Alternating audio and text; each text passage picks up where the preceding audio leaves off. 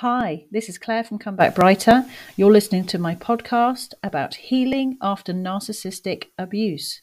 Welcome. Hello there, it's Claire from Come Back Brighter here. I'm going to talk to you today about feeling safe because it's something I don't talk about very often, but something that I think is very, very important when you realize that you've gone through narcissistic abuse. And that can be from a parent or from a partner. But it's slightly different if it's from a parent, because you're in a child as a child, you're raised in a very toxic environment, and you never feel love, approval, supported, or safe. And this is a deliberate ploy by the narcissist. They don't want any family member to feel safe, because then the focus is off the narcissist and everybody will relax.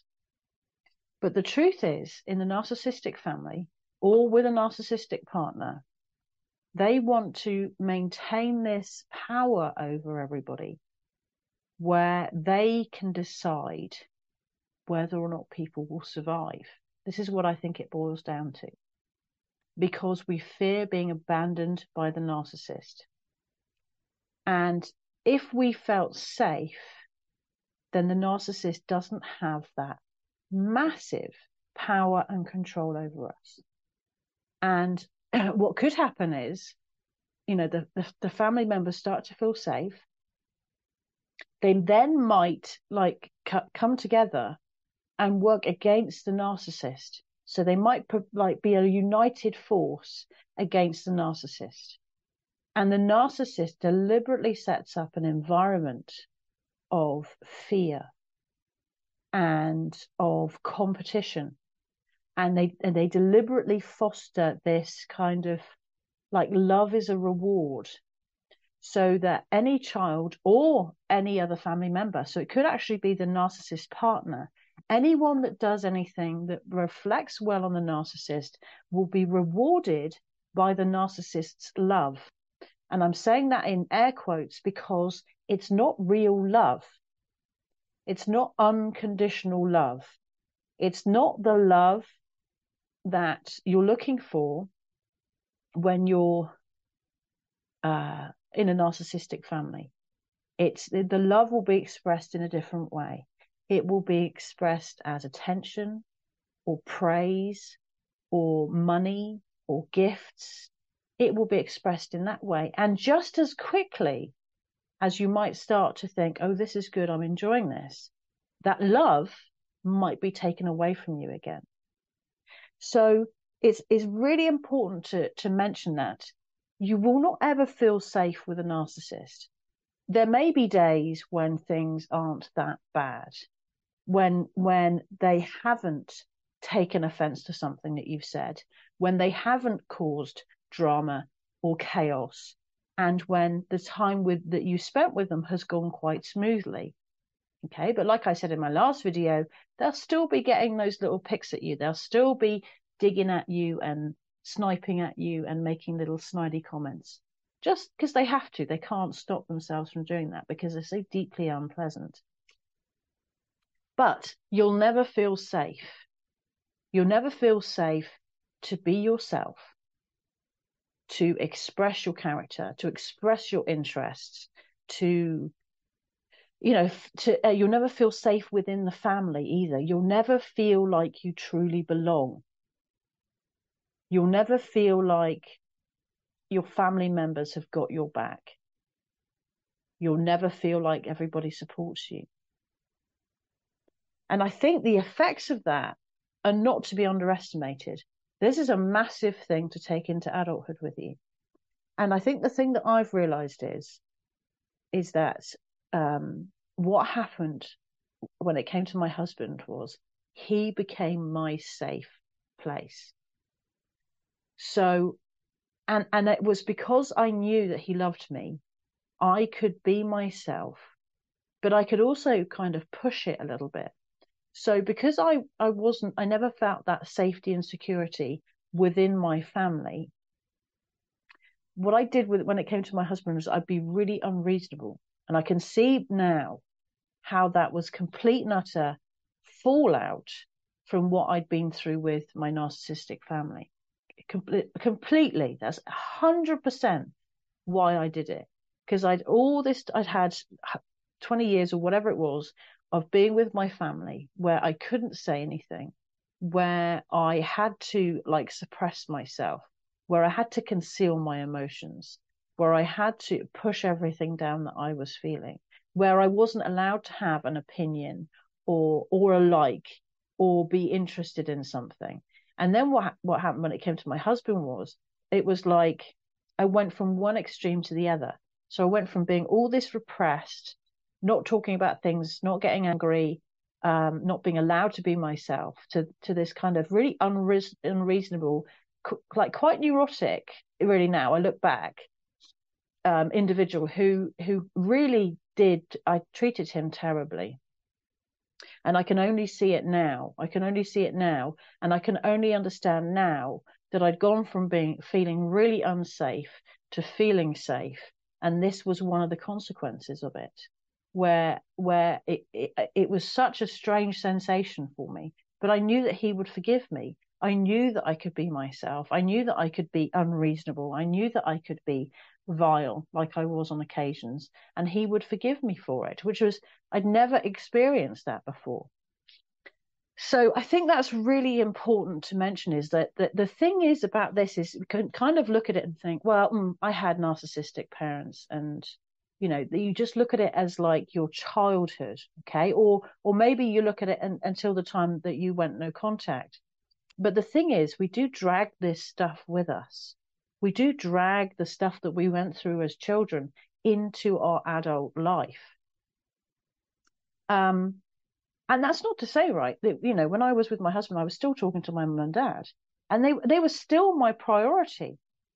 They were still more important to me than my husband. And that's an awful thing to admit. That's terrible. It was, and it came down to things like, when I think about like arrangements for Christmas, it was always like my parents, whatever they wanted came first. There was no other option as far as I was concerned. If they wanted me there, Christmas Eve, Christmas Day, that was what I was going to do.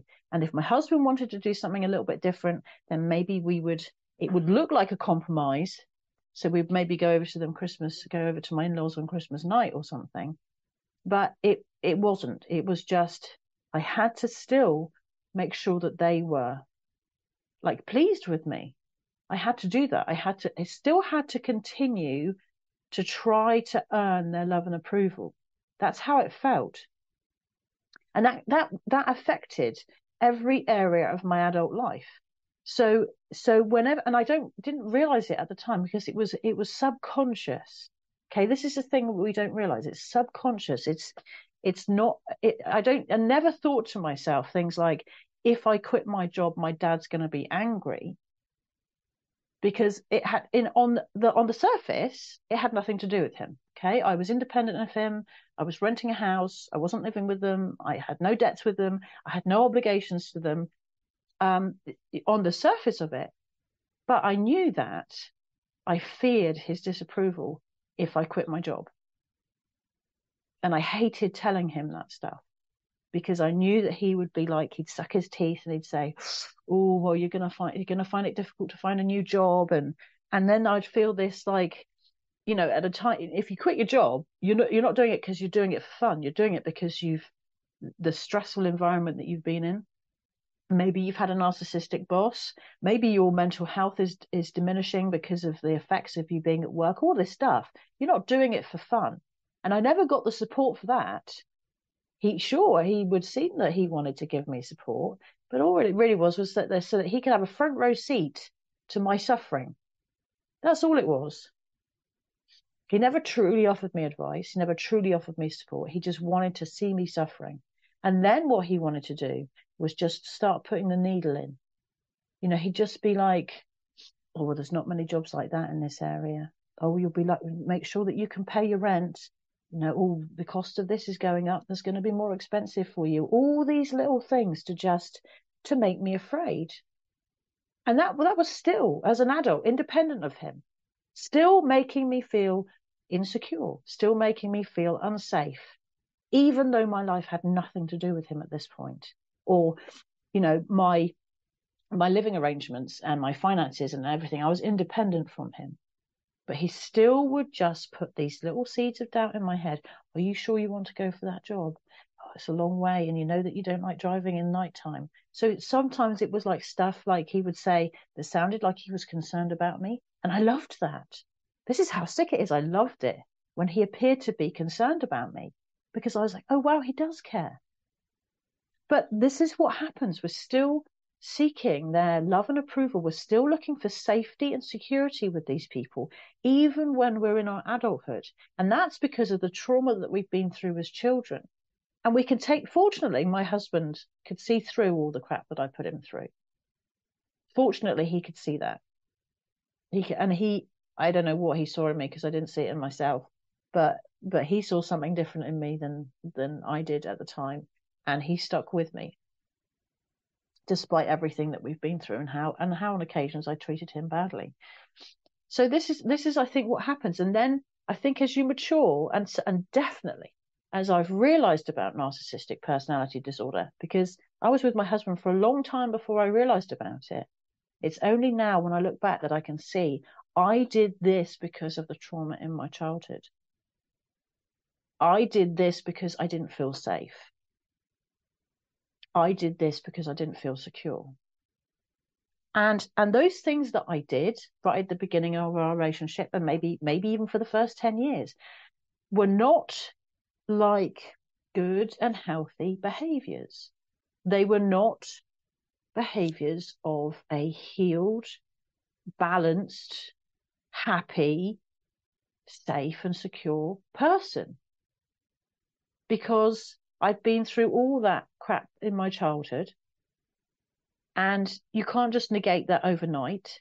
Your husband or your wife or your partner, whoever they are, can't be everything to you to replace that and make up for it.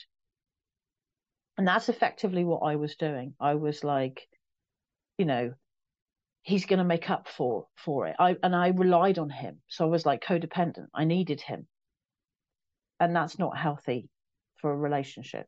But I only truly see it now. I only truly see it now when I've acknowledged that both my parents had narcissistic personality disorder. As far as I'm concerned, right? They have their own opinions, but I went through it. I lived it. And as far as I'm concerned, it's undeniable. They'll never get tested. They'll never go to see somebody to get formally diagnosed, of course, because that's not the nature of someone with narcissistic personality disorder. It becomes everybody else's problem. That's the thing. It's not the person who has NPD that suffers. Well, they do, but they take their suffering out on everyone around them. And that starts in their immediate family. So that will be their partner and their kids. And then it will be in the extended family. And then it will be in every single interaction that they have. So that might be talking to the neighbor. That might be when they go to the shops. That might be just walking down the street. Everybody will know there's something off about these people. They won't like them. They won't want to be with them necessarily. Some people do. They don't see it. But that's what happens, you see. So and then it's realizing the effects of the abuse on you, which is the massive thing, okay? It's not so much realizing that your parent had it or your partner had it. It's about breaking free, for sure, 100%. But it's also about realizing how it has affected you and working through that, okay? Working through that to heal from it until you come to a place of much more maturity and realizing that whilst you couldn't rely on your parents, you can't then rely on your adult relationship that you have or your friendships that you have. You can't rely on it. It's something that you've got to do for yourself. It's something you've got to do for yourself. And it takes a while. It takes a long time to process it. It takes a long time to acknowledge the abuse that you've been through. It takes a long time to validate yourself and to say, yes, that was abusive. And then it takes a long time to realize the effects on you and how that has affected your lifetime up until the point that you realize and you're starting to heal. And I think that's really important. I personally think the most important thing is to feel safe. And that doesn't matter how old you are. But having been through a childhood where you have not felt safe and you've not felt secure, and you've spent all your time within the home is spent with you on tenterhooks. And actually out of the home too. Because I tell you what, it would follow me.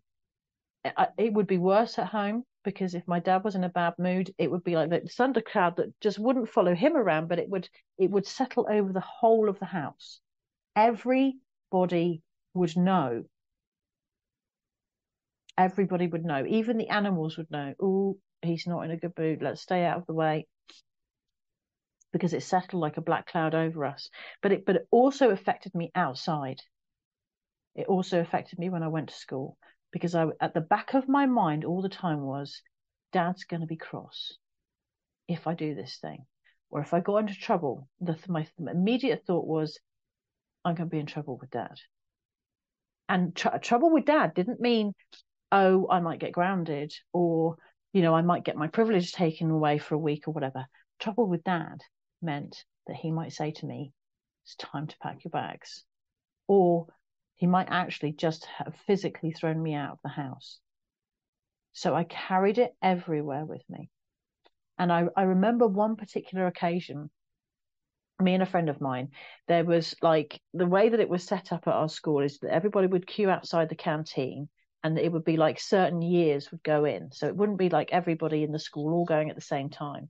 And every year had a time slot for when they could go in for lunch, because there were so many kids. And so the kids were queuing up. It wasn't our year. And what we decided to do is we decided to sneak around the back, and we got caught. And we said to the teacher that we were going to the toilet, because there were toilets in there. And he said to us to just come and see him at the end of lunchtime. And we went to see him at lunchtime, and my parents don't know this. They've never known this. He gave us both a yellow slip. Now, the punishment system in our school was, if you did something bad in lesson time, you'd get what they called a pink slip. And that was like, your form tutor found out about it and everything else. But if it was outside of lesson time, in break times, or maybe before or after school, you got a yellow slip. And the rule was, if you got one of these slips, pink or yellow, your parents weren't notified. But if you got two of them, then your parents would be notified, and they'd be called in for a chat. But of course, everybody at the school, your teacher, your form tutor and the teacher who gave the slip would know. And maybe it was reported to the head teacher, or it was noted somewhere that you had this slip. But I was absolutely devastated. I was absolutely devastated. And my friend couldn't understand. She couldn't understand why I cried. I sobbed my heart out all lunchtime. We had registration after lunchtime,